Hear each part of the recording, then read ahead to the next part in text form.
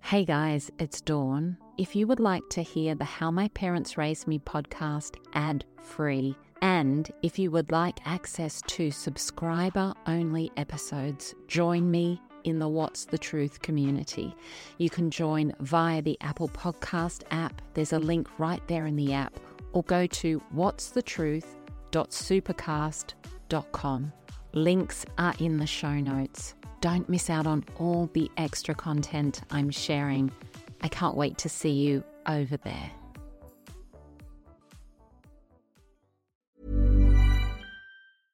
This is Paige, the co-host of Giggly Squad, and I want to tell you about a company that I've been loving, Olive & June. Olive & June gives you everything that you need for a salon-quality manicure in one box. And if you break it down, it really comes out to $2 a manicure, which is absolutely insane. It's also so easy to get salon-worthy nails at home with Olive & June. The difference between how your nails used to look when you did them yourself and now with the Mani system is a complete game changer. The best thing about Olive & June, too, is it's a quick dry. Dries in about 1 minute, lasts for 5 days, and full coverage in up to 1 to 2 coats. Visit oliveandjune.com/perfectmani20 for 20% off your first system. That's oliveandjune.com/perfectmani20 for 20% off your first system. Since 2013, Bombas has donated over 100 million socks, underwear, and T-shirts to those facing homelessness. If we counted those on air, this ad would last over 1,157 days. But if we counted the time it takes to make a donation possible, it would take just a few clicks. Because every time you make a purchase, Bombas donates an item to someone who needs it. Go to bombas.com/ACAST and use code ACAST for 20% off your first purchase. That's bombas.com/ACAST, code ACAST. There's never been a faster or easier way to start your weight loss journey than with PlushCare. PlushCare accepts most insurance plans and gives you online access to board-certified physicians who can prescribe FDA-approved weight loss medications like Wegovy and Zepbound for those who qualify. Take charge of your health and speak with a board-certified physician about a weight loss plan that's right for you. Get started today at plushcare.com/weight-loss. That's plushcare.com/weight-loss. plushcare.com/weight-loss. So as children, we learned through mirror neurons that expression of, is mom's face friendly? Is dad approachable? As we look up for what we need. And if they're sort of zoned out, high, not available, sleeping on the couch, there's this, I suppose, loss of trust, this place of, I'm not so sure you're going to be there for me. And so a lot of the times, children of addicts become very efficient, effective, push through kind of adults, because there's a part of them that believes if it's not going to be me, I can't count on anybody else to do it.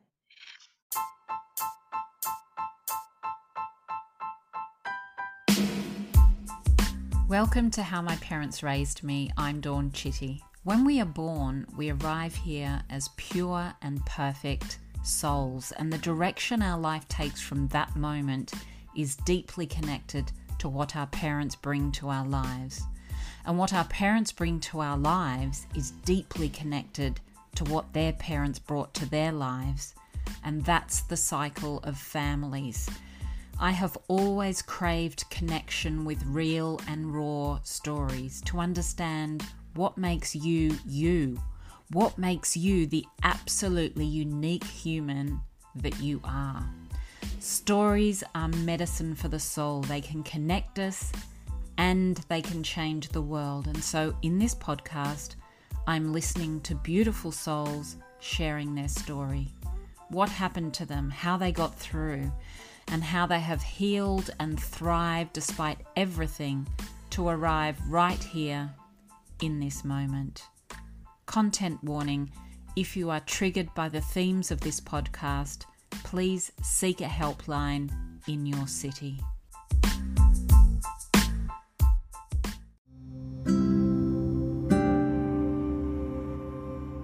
Hey, my beautiful friend, do you suffer from depression? Symptoms of depression are not always obvious. You might feel constantly tired. You might be low in energy, low in motivation. You might have constant feelings of anxiety or worry, feelings of sadness, or feeling constantly guilty about everything. If this sounds like you, take a look at Destroy Depression. It's a treatment plan that works regardless of your symptoms or your age. It's a totally drug-free, straightforward plan that explains everything you need to know about eliminating depression step by step. Destroy Depression helps you dominate your depression. It helps you take back control over your symptoms, and it comes with a 60-day money-back guarantee, so you really have nothing to lose and everything to gain. Click the link in the show notes to find out more about how Destroy Depression can help you, because you really do deserve to live your life free from the symptoms of depression. Hey, my beautiful friends, I hope you're really well. This week we are talking about a fascinating topic, epigenetics. Have you heard of it? It's the study of the impact that trauma has on our genetics. So it's how the impact of trauma on our parents and grandparents and beyond affects us today through our genetics. When we have traumatic experiences, that trauma can leave a chemical mark on a person's genes, which can then be passed down to future generations. It's not a genetic mutation, but it alters the way that that gene is expressed. And that alteration is not genetic, it's epigenetic. So not only do parents pass down their DNA, it's what happened to them and the effect of those experiences on their DNA that is passed down to us. Joanna Lynn works in the emerging field of epigenetics, and she is really passionate about understanding what parents share with their children through that combination of DNA and trauma. And later in this episode, you're going to hear Joanna talk about how she helps people in a totally different way to talk therapy. Joanna creates what she calls a 3-generation genogram. She builds like a full family tree, not a tree with names. It's a tree showing where relationships got tangled.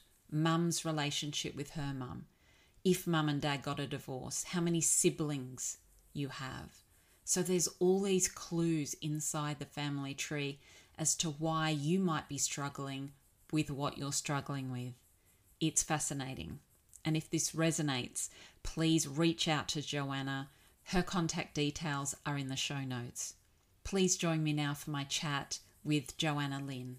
Joanna, welcome. You are the founder of the Family Imprint Institute. You have studied Ericksonian hypnotherapy, family constellations, integrative body psychotherapy, inherited family trauma, amongst many other things from what I can see. And you are helping your clients to release painful childhood experiences, strengthen relationships, and release depression, anxiety, and stress.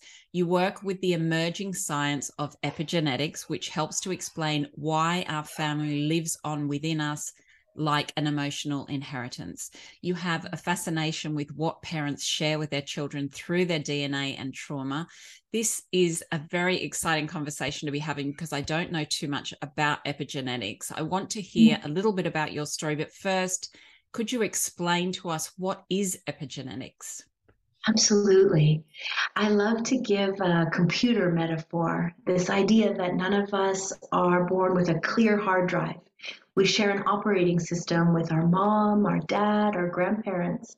And so the idea with epigenetics is scientifically proven that we are imprinted right at the level of our DNA with things that have gone unresolved. And sometimes it's a trauma, it's something that really is life-changing, and other times it can just be like unresolved anger or resentment that's built up over the years. This too impacts what is shared with our children and our grandchildren. And so epigenetics shows we might live feeling like, well, this is just how my life goes. You know, my relationships don't go very well, or I never really have enough money, whatever that might be. And we just sort of accept that this is my life. But the truth is, when we start to look at the full family tree, we're seeing why we might feel that way. We were born with it, but it doesn't necessarily mean it belongs with us. And so I joke that I'm a little bit more like a detective than I am, say, a coach or a therapist, because I'm finding out why you're stuck, why relationships always feel this way, no matter who's on the other side of them. to really get to the heart of the matter, right to the root cause. Yeah, wow, that's amazing, isn't it? So it's really about how trauma changes our DNA. Yes, very succinctly said. That's it exactly. Okay. So, yeah, I think we all think that we have this imprint and that's it. Now we understand that what has happened to our parents and grandparents changes that. So therefore the whole argument about nature versus nurture, it's really made a bit redundant by this, isn't it? Because it's got to show that it's both of those things. I'd have to say yes. There's this amazing scientist researcher. Her name is Rachel Yehuda. She is a descendant of Holocaust survivors. And so much of the research that she does looks at this nature-nurture conversation. And for me, I love to stay as close to the science as I can. And it just makes sense that if we're born with feelings that don't belong to us, this is a part of not necessarily what was modeled or how we were raised, but a part of simply what is shared within that family line. And the other part of my practice that I lean on really heavily is neuroscience. And saying, thank goodness for what we've learned there about how we can change, what is really behind transformation and really shifting some of those stuck points in our lives. And it goes all the way back to something called Hebb's Law, that what wires, like what a thought that we keep thinking just keeps repeating. So if we're in that place, what wires together, fires together. So if we keep thinking to ourselves, it'll always be this way. I've always had money troubles, or I've always been left alone in love. Well, that is firing, in a sense, how our brain is connecting the stresses that we're going through. And so this work is all about getting underneath that, almost, what came before that, so that we can finally resolve it. So just taking a look back at your life, I know that when your mum was pregnant with you, her best friend lost her baby. Can you explain the impact that event had on you in utero? Yeah, so this wasn't something I learned until after I'd taken these studies. And of course, came back to my parents with all these family history kind of questions. And it made a lot of sense from the perspective of how I was parented from a mom who's, I would say, pretty overprotective, pretty concerned. A lot of the what if thinking would kind of run away with her. What if this happened? What if that? And it gave me a lot more compassion for her around, her very best friend, just before she gets pregnant with me, loses her child. And the amount of, I think sometimes when we're pregnant, we just think, oh, the miracle has happened. Here we go. We're so excited. We don't think that could even happen because it hasn't happened in our friendships, in our sphere of influence. And so it was such a huge impact of, oh, if it could happen to her, what if I would lose my child? What if the worst thing imaginable for a parent could happen? And so I think it created the pathway for a lot of concern of loss, death, that what if the worst were to happen. And I should add to that in my own mom's family, her mother lost a sibling, sadly was run over by the sibling's father in the driveway. So this feeling of the worst could happen, another child lost. And so there's this echo that lives inside those people that have had experiences with such deep traumatic loss. It impacts the way we parent. Yeah. And so the impact of that is really just how it is expressed to you. And how do you take that on as a child then? Are you then a really kind of worried, anxious child? Well, it's very interesting the way it goes. So I would describe my sister as much more anxious and kind of wired up with that sort of hypervigilance style of personality, where I seem to go the other way. And so again, there's that big question, well, why did one sibling go one way and the other seemingly the opposite? And yet that is what happened. And so that's one of the great mysteries of how any of us get to be the way we are. Yeah, that's interesting, isn't it? Because it's always hard to sort of get your head around how people in the same family can turn out so differently. But everybody in a family has a slightly different set of DNA anyway, right? Yeah, so what's interesting about systemic theory, that's what this style of work is called. We're looking at not the individual that might be looking for therapy, we're looking at the whole system. So in this systemic approach, we're really wanting to understand where the trauma traveled to. And so often I sort of joke that the siblings are like one, we're all sharing the same pie, but we're all a different slice. And so we're carrying different aspects of, okay, that belongs over there with mom and that belongs over there with dad. And sometimes there are, 5, 6, 7 siblings in these larger families. And some of the later children, some of the younger ones, can actually carry more for the grandparents. So you start to follow that trend and who's carrying what from who. And my special training is to follow how that's revealed through language. So, how people describe their challenges, what they're up against, what their triggers are, this actually reveals all that I need to see from what lives in the family system. So I listen very carefully about how they're describing what they're challenged with today, and it reveals so much about that historical context. Yeah. When you're a child with two parents, are you getting 50% from each, but it's a different combination of their DNA so that, like I might get a different combination of 50% of each parent. Is that how it works? To a sibling? Yes. And so what I've noticed in my years in this work is typically it can follow gender. And so daughters are more likely to carry from their mom, and sons are more likely to carry from their father. Now, my husband and I have an only child. He's a son, so bummer for him. He's going to get a double dump of what's unresolved from his dad and I, regardless of gender. So only children have a little bit of a different systemic weight than if it's shared across multiple siblings. So what I love about this work is it's also individual. There are no hard and fast rules. There are no formulaic approaches. I'm working with each person with a fresh, brand new slate and using a lot of the systemic principles as guidelines, I suppose, but not as that sort of prescription and which way to take it. It's all very individual.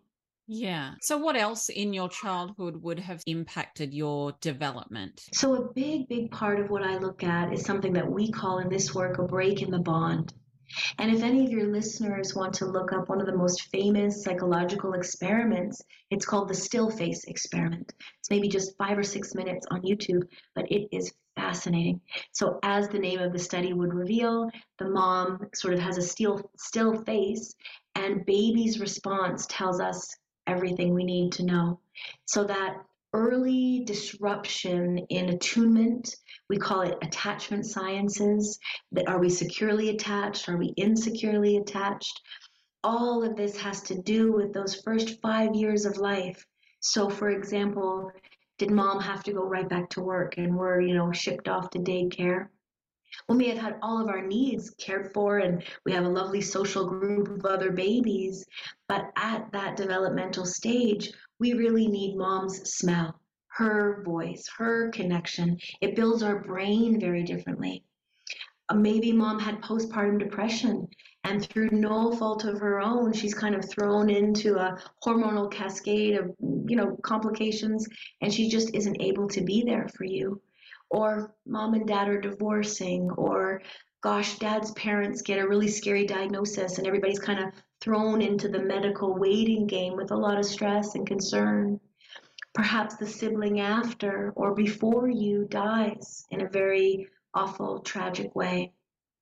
There are all kinds of, I suppose, everyday life kinds of things that can pull away that attachment, that deep sense of parent-child bond that can mess with our own self-confidence, our own trust in life. That's really interesting, though, when you said that it's about the mother's smell and having the mother around, because you just don't realize the impact of of these simple things to a child? Because, you know, many children have to be cared for by others, don't they, in those early months of life because of whatever is going on. What could a mother that has to put her child into the care of another person, what can they do to minimize the impacts of Such that? a great question. You know, I'm a working mom. I always have been due to necessity, and I'm sure many of your listeners are in that boat. And so a very renowned, respected psychologists have talked about it is not about the time apart as much as it's about the repair. So can we as moms really put a focus on, okay, sweetie, now you're going to go play at grandma's, or we're dropping you off at daycare, and I'm going to be eating lunch thinking about you and just can't wait until I pick you up at the end of the day. What do you want to do, after school today? And so there's this reconnection. And so that when we do have that time where we pick them up, there's special focus so that it's more about quality than quantity, that we're just so happy to see them. We give them that embrace. There's these moments where we don't just rush into making the dinner, or these activities of life can fill the time, but we're sort of carving out a place where we're eye to eye. We're giving that quality time to connect, to make up for that time apart. We're filling that attachment cup to make sure it doesn't get lost in all the busyness of life. And the most important thing, can fall away. Yeah, absolutely. And I suppose that's the challenge, isn't it? To get that balance. Yeah. There's so much about you should do this and you shouldn't do that. But in the end, it's just finding a balance where the child is connected and loved, even through all of those other challenges. So if, for example, if a parent is, an addict or something like that, what is the impact of that on a child growing up? And so I guess I'll lean back on mirror neurons. So as children, we learn through mirror neurons that expression of, is mom's face friendly? Is dad approachable? As we look up for what we need.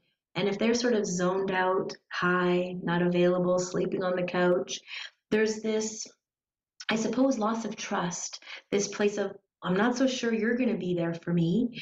And so a lot of the times, children of addicts become very efficient, effective, push through kind of adults, because there's a part of them that believes if it's not going to be me, I can't count on anybody else to do it. And so this can be at the heart of a lot of, burnout symptoms, pushing ourselves beyond, not listening to the slow down cues of the body. And it can also, it's almost like we bump right into living life like a parent. We can also fall into addictive patterns, even though that's what hurt us most about our parent. It depends if we've come to a place of resolving that hurt or not. If we still hold a lot of bitterness, hurt, anger with our parent, we're actually more likely to pick up what we judge in them than if we had said, oh gosh, no wonder mom was drinking all the time. She lost her mom as a baby. She never recovered from that. Or, whatever that context might be, where we're coming from a place of understanding instead of hurt and resentment. Yeah, absolutely. And that can take a long time, right? It's not something that we often even look for when we're younger. We're just sort of sitting in that place of feeling rejection or whatever it is. And so I know that when you graduated high school, you moved away from your family. What was that like for you to move away from your family at that age? Well, I think at first it actually felt very liberating. It felt like something I needed to do. I think there was this idea that if I got away from the expectations and some of those pressures, that it was somehow life would be easier. A big shock for me at the time was wherever you go, they come with you. I know now in this work, my parents are literally a part of me, chromosomally, biologically. I'm half my mom and I'm half my dad. And so now the expectations are coming from myself instead of from them. The high ideas of what I should or could be doing comes from inside versus from the outside. And so no matter how far away I might have moved, some of those challenges or the things that needed to be talked about still did need to be addressed. And it was a beautiful journey for me to be able to find some of the sort of the healing work and that sort of path that I stepped into, because a lot of the healing that we do with our family really starts from inside. I think we have this idea that if we just sit down and put it all out there and just tell them how we really feel, it'll somehow sort itself out. And that is not the way to go about it. We've got to own our own part, look at our own, piece of it, and do our own internal work often so that we can show up to that relationship without the hurt, without the resentment, and understand our piece of it. And I guess often we have to be prepared that your parents are not going to actually want to discuss these things or whatever. Like sometimes we just have to realize that we just have to move on, and then they're not going to be able to see or want to look at their part in any of this. That's it. I think it's a very safe bet to imagine your parents probably aren't going to change too much. And so what we can do is sort of recognize, I've been carrying around this backpack of resentment, hurt, or my side of the story.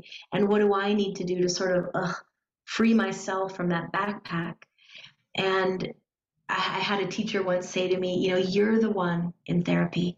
You're the one in these courses and reading these books. And so you do the change. And for me, it felt very empowering that I'm not waiting for somebody to have the big conversation or have them understand that it's okay if it doesn't go that way, that it's enough for me to make the changes. And I have my life open up.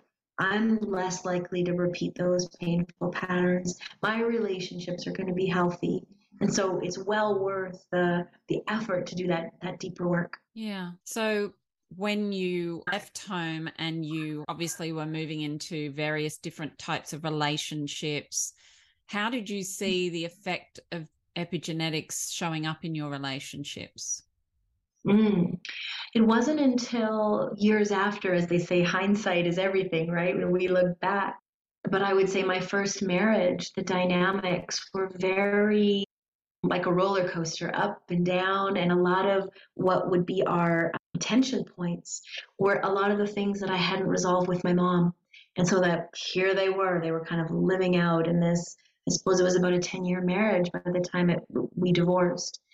And so what I've learned now in my studies is what's unresolved with our mom almost acts like the template. Our mom is our first love. She's like our love blueprint. And what's unresolved with her finds its way into our most intimate relationships. Those ones where, our heart is on our sleeve, where that person means so much to us. And what I've learned over and over again in my own life and in the clients that I work with, we fall in love with what's familiar, not necessarily what's healthy or even what's on the list of our dream spouse. We fall for what's familiar as a way to sort all this stuff out. And that's fascinating, isn't it? I mean, I just hear this over and over from people that they're just going from those toxic patterns in parents to exactly the same thing in relationships. And you would think that something in us would enable us to break through that and actually go for something else, but it just doesn't seem to work that way, does it? It's true. Until we do the deeper work, that's what I was kind of referring to. What is my part? Like, why is that familiar to me? Maybe I have to heal this piece with my dad where I feel still angry with him for, I don't know, choosing work over coming to my recital, or my mom for being hypercritical, to start to do that deeper understanding, that resolution there. It just ends up on repeat otherwise. If we felt our dad was a super authoritarian father, it seems we end up as a bully. We've got a bully as a boss, no matter where we're working. So it's not just in our intimate relationships. It's our profession, our friendships. It's almost just, it finds its way to live itself out again. Mom deserves the best, and there's no better place to shop for Mother's Day than Whole Foods Market. They're your destination for unbeatable savings, from premium gifts to show-stopping flowers and irresistible desserts. Start by saving 33% with Prime on all body care and candles. Then get a 15-stem bunch of tulips for just $9.99 each with Prime. Round out Mom's menu with festive rosé, irresistible berry chantilly cake, and more special treats. Come celebrate Mother's Day at Whole Foods Market. Burrow is a furniture company known for timeless design and thoughtful construction, and free shipping, and that extends to their outdoor collection. Their outdoor furniture is built to withstand the elements, featuring rust-proof stainless steel hardware, weather-ready teak, and quick-dry foam cushions. For Memorial Day, get 15% off your Burrow purchase at burrow.com/ACAST, and up to 25% off outdoor. That's up to 25% off outdoor furniture at burrow.com/ACAST. Absolutely. And so when did you have your first realization of the impacts that epigenetics was having on your life? It was when I crossed paths with who turned out to be my most influential teacher. It was a workshop in Montreal all about this work and really understanding the impact of my early years, the complicated relationship I had with my mom. And it was one of those moments where, this just makes so much sense. I happened to be working at a medical clinic with two physicians who really understood the mind-body connection. At that time, I was doing clinical hypnotherapy, and they would invite me into these really intense medical situations where I felt, I'm not sure I've got the tools for this. And, I crossed paths with this teacher at the ideal time to start to learn about family, how it impacts our health and well-being, our ability to recover. And so then I spent years studying with this philosophy and implementing it into how I work with clients. Yeah, interesting. I mean, I know hypnotherapy changes. It's definitely powerful in changing the way people think. What is that actually doing compared with getting to that deeper sort of epigenetic level of change? Good question. Clinical hypnotherapy is wonderful for accessing that deeper subconscious mind where so many of our thoughts, feelings, emotions really originate. But until I found, for me anyway, until I started to bring in that whole family tree, that whole element where I'm not just looking at the client and their personal, struggles or challenges, but within the context of the whole family, that really the results started to come in with the services I was able to offer. So bringing in, where the anxiety originated, or how do we resolve some of these symptoms, some of the ways our body is talking to us, and putting it in the context of the full family imprint, and then things could really change.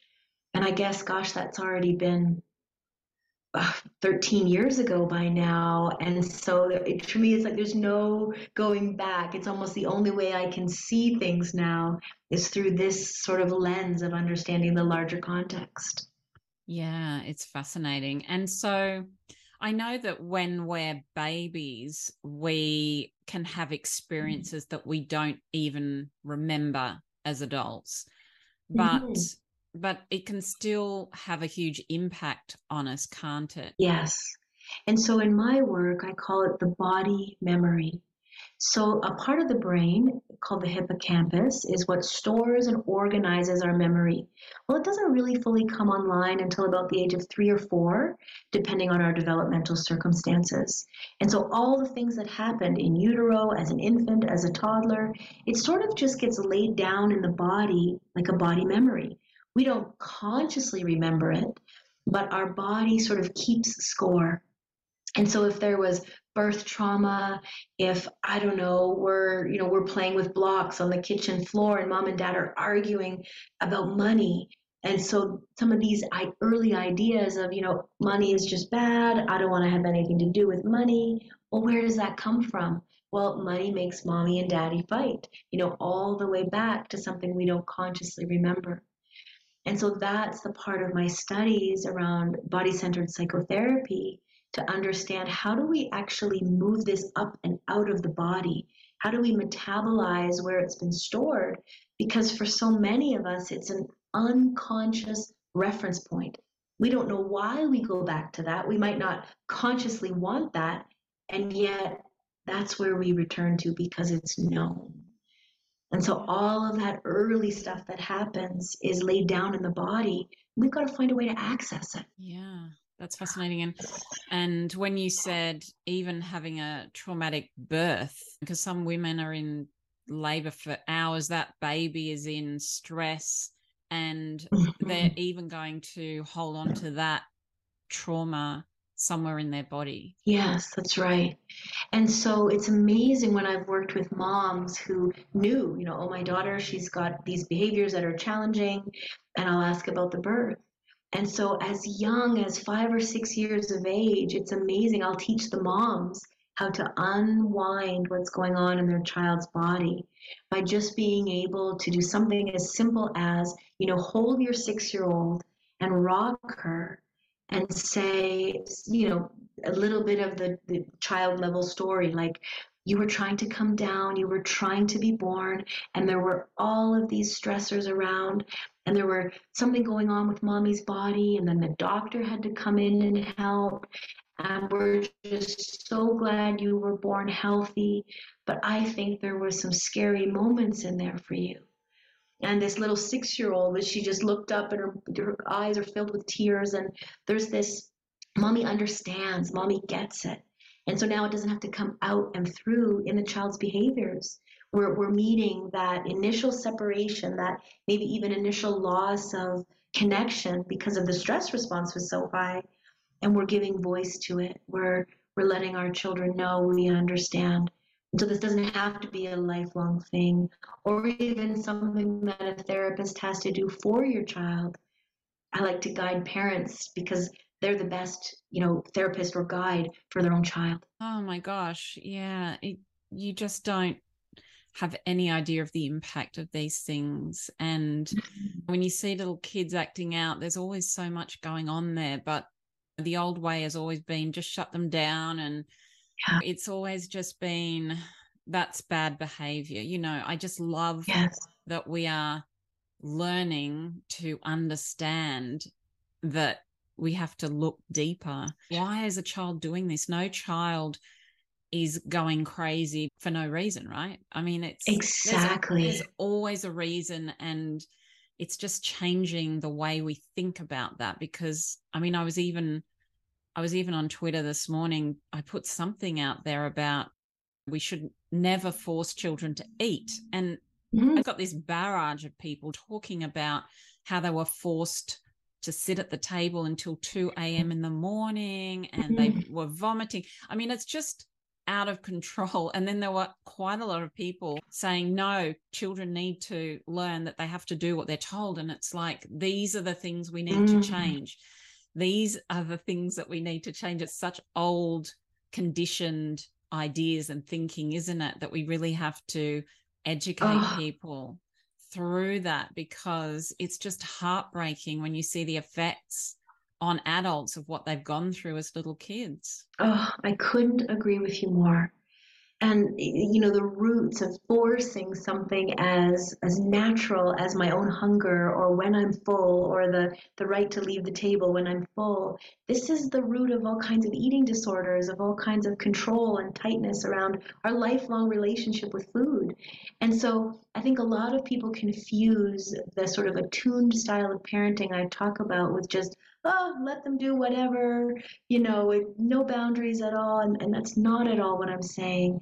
But it's almost like the previous style of parenting was just making our children listen instead of realizing these are growing, insightful, lovely little human beings with their own preferences, their own hunger responses, and we need to treat them as such. Yeah, absolutely. Because as soon as you say something, everybody's like, oh, what are you going to do? Let them do whatever they want. No, it's just a balance. It's a balance.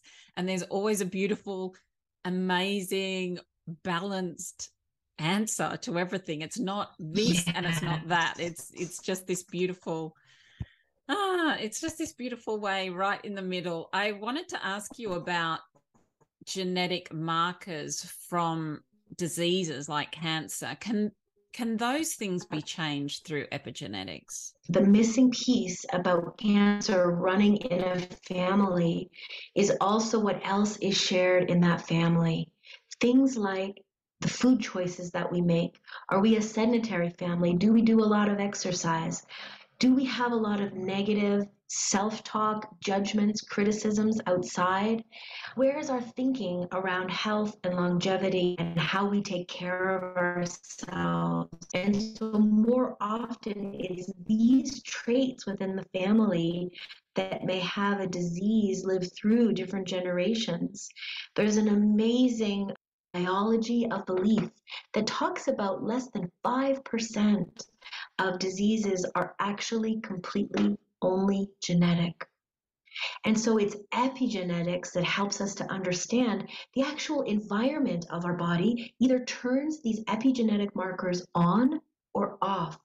So am I living in a constant state of stress, pushing through? Am I in a marriage that I don't feel fulfilling? This is going to create a very different body environment than, let's say, someone who's happily married, parenting with joy, living in a work or living with work that they find so joyful and happy.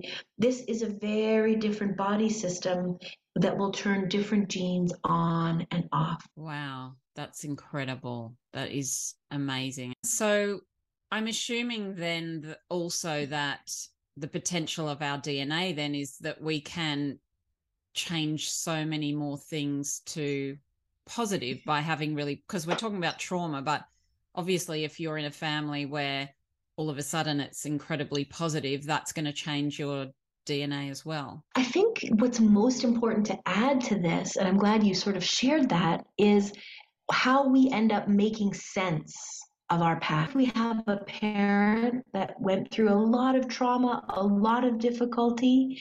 Have they done the work of making sense of it? That will change what is passed on or not to us. So I'll often encourage my clients, the work that you're doing to heal this, you're passing it on to your children and your grandchildren. So I guess acceptance and some level of peace with some of the things that happened so that we're not just passing along that stress response. Yeah, I love that actually. So what you make sense of, you pass that on. I really love that. So what are the best things that a parent can do to raise a happy, healthy child? They've got to really look into their own history. They've got to really have a lot of awareness then around their own behaviors. I really think the best thing we can do is do our own work. So what's revealed, how do we begin to heal that? How do we build our own resilience to know that we also pass on our resilience and our strength to our kids? And so the less overwhelmed, the less stressed, the less triggered we are because we've completed those things, we've really resolved those. It also helps us in being more present, more patient parents. And so it's a bit of a double win there. Yeah. How do you feel that epigenetics has changed your life, like compared with, say, your first marriage to where you're at now? How much of a difference has it made to your life having this knowledge? It's honestly been a night and day difference. And my new marriage is, and like anyone's marriage, there are ups and downs, there are, conflicts and challenges, of course, but it's how those challenges are approached. And so an example of that is my husband and I have different relating styles. So if something goes wrong, I want to speak about it right away. And he would prefer to pull back, think it over, we'll talk about it maybe in a couple days. And so anyone can understand the kind of friction that causes. And so I think my understanding of epigenetics, right away, I've learned not to take that personally, to simply recognize this is different relating styles. And then when I get really frustrated, when it's really important to me to talk it out, I can hold him in the context and imagine his parents behind him. so that there's understanding that it's not just him shutting me out is what it feels like in the moment, yet he is caught up in where he felt inundated by his mom's needs, where he felt overly criticized by his father. And so all of this is going on in sort of the heat of the moment of our own situation, and that my ability to recognize that and understand that just gives that space and calm. And sure, we can come back and talk about it in a couple days once we've both had our chance to think it through. And I think the biggest healing movement for many couples is this reflection of, why is this so hurtful to me? Like, what am I making this mean, whatever it was that happened? And I'm going to say 9 times out of 10, that has everything to do with an early life injury around, gosh, I didn't feel like my dad listened to me, or gosh, I never felt like I got enough of my mom's love and attention. And here it is replaying again in my relationship. So if we can press pause and each kind of go into our own spaces for a couple days, I can typically do a lot of my own work around that piece, which I truly believe that's the higher reason to be in relationship. You know, we learn so much about ourselves by what our other partner might trigger in us, and we just wouldn't come across that on our own. You know, we wouldn't get our buttons pushed in the same way. Oh, absolutely, absolutely. And we touched on stuck points earlier. Can you just explain what stuck points are? Yeah, I think it can even be something as simple as ways of thinking, that it's almost, you know, we're on repeat around, am I good enough? Did I do a good enough job? What does so-and-so think? Where we're losing parts of our own choices, our own choice point, because we're out there concerned about what the other person would think. And so we might get stuck in a certain way of thinking. I think a classic stuck point is a habit. Anything we wish we could be free of, but we can't seem to let go of: the smoking, the drinking, the chocolate cake, whatever it is, even though we know, oh, this is not doing anything good for me, but we're still stuck in it. And so the roots of those stuck points often live in our family tree. Yeah, absolutely. And so what role does attachment play in the healthy development of our children? Oh, it's such a cornerstone. You know, attachment is this deeper piece around, no matter what happens, I feel like my parents would have my back. You know, that's sort of the gold, secure attachment level. And I would say not many of us have that unequivocal belief because of certain emotional injuries that have happened along the way. And so this is where disorganized attachment comes from, when you gave that example earlier about being raised by a parent who's struggling with addiction. Often the other side of that, the child grows up to be a disorganized, attached person. And so attachment is all about, can I trust love the way it comes to me from my parents? Can I not only trust their words, but trust that they've got my back, trust that they're making decisions that are in my best interest? And so, as we know as adults, life is complicated. Raising children there's a lot going on. And we want our children to know that we're their highest cheerleader, that, you know, if someone wants to drive them home drunk, they can call us at 4 a.m. and we're just going to come and pick them up. That, you know, that is that strongest level of, no matter what, sweetie, I've got your back.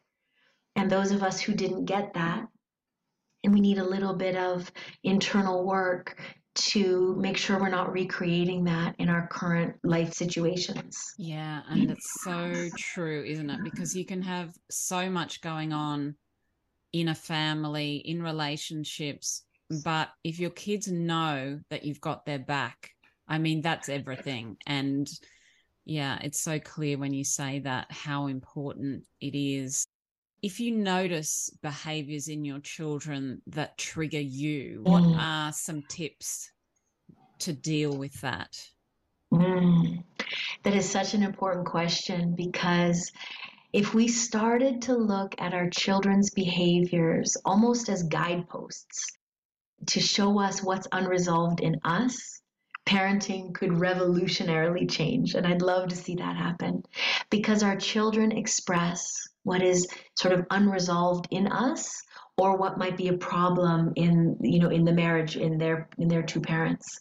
And so whenever parents call and say, oh my gosh, I've got this and this going on in my child's behavior, my first question is, when can you and their other parent come in for a session? I work with family history. I need to understand the full context and the understanding that if we're triggered by something that our child is doing, first of all, before we respond to the child's behavior, imagine pressing pause on that and just taking a moment for you, even if it's 10 minutes, to just excuse yourself and to ask that question, what does this remind me of?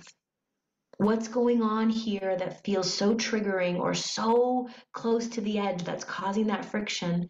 And what do I need to do? What is this pointing me to look at? And then we can respond with a more fullness to our children to sort of redirect that behavior that we certainly don't want them to pick up and continue that was so painful in us.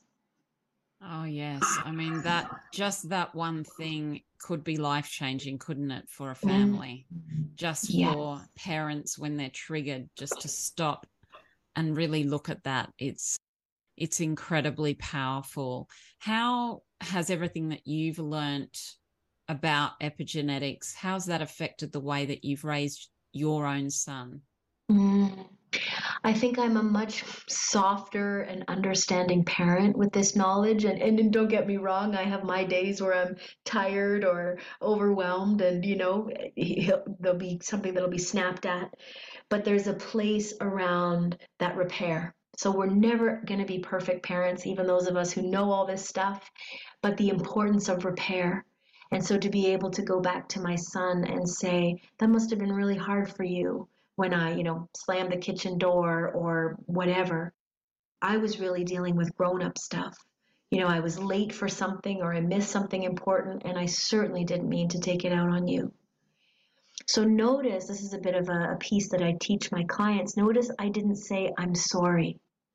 When we go back to our children saying, I'm sorry, in a way we're emotionally asking them to take care of us. The language of it must have been so hard for you when is me as a parent taking full responsibility for losing my temper, for being impatient, for whatever it was, and not asking them, even in my language, to take care of my emotions. Or for them to say, it's okay, mommy, when actually we both know it isn't. Yeah, wow. That's a very interesting realization, actually. Saying sorry is going to make them feel like they have to take care of you. That's a big light bulb moment for me.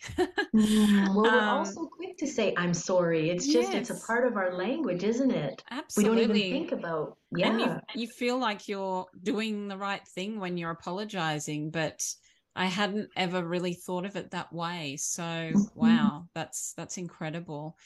Joanna, can you give us a bit of a rundown on how you are able to help people, what you are offering, and where we can find you? Oh, yeah. And so maybe if it isn't sort of clear by now, this is very different the way that I work with people than talk therapy. And so what you would come to expect if you decided to check out this sort of systemic look at your life and your relationship and parenting is to start off with a 3-generation genealogram. So I build the full family tree, and not the names of who's who, but where relationships got tangled up. So very curious about mom's relationship with her mom, if mom and dad got a divorce or stayed together, how many siblings you have. So there's all of these clues inside the family tree as to why you might be struggling with what you're struggling with. And so the first session is 2 hours. So part of it is dealing with that 3-generation genealogram, gathering all that good information. And then we move right into resolution. The thing I hear most often is people will say, oh my gosh, I've been in therapy for like 10 years and we did more in this session because it's right to the heart of the matter. It's kind of aha moments are happening all over the place. We're making these deeper connections. I also have groups that are very much specific for women, actually, that are about, 10 to 12 women that we get together. And it's doing this work in an experiential way and learning from each other, because we're all so much more alike than we are different. There's so much we can learn from others in this group setting. And the work takes on a very dynamic form that way. I also run once a year a training for clinicians, so therapists, coaches, anybody that works with people on the front line that really want to bring this systemic approach in as another tool, another way of really supporting their clients. And so you can learn more about my work at www.joannalynn.ca.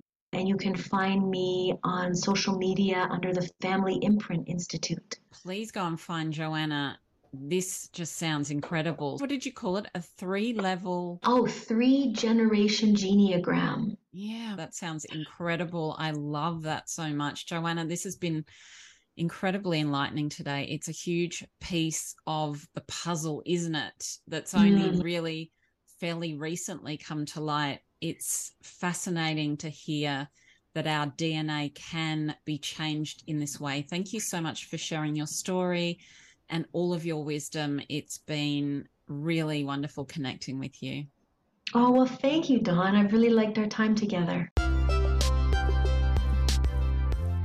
Thank you for being on this journey of healing and community with me. If you listen on Apple, I would love it if you could take a moment to post a review for the podcast. It would mean a lot. Check the show notes for all links recommended in this episode. If you're on Instagram, follow me at My Big Love Project, and please share this episode with someone you know needs to hear it.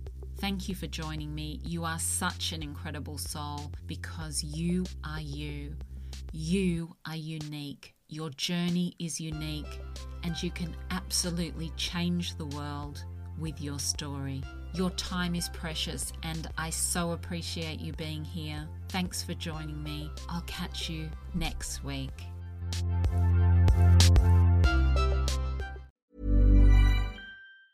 Hi, I'm Daniel, founder of Pretty Litter. Did you know cats tend to hide symptoms of sickness and pain? I learned this the hard way after losing my cat, Gingy. So I created Pretty Litter, a health monitoring litter that helps detect early signs of illness by changing colors, saving you money and potentially your cat's life. Pretty Litter is veterinarian developed, and it's the easiest way to keep tabs on your fur baby's health right at home. Go to prettylitter.com and use code ACAST for 20% off your first order and a free cat toy. Terms and conditions apply. See site for details.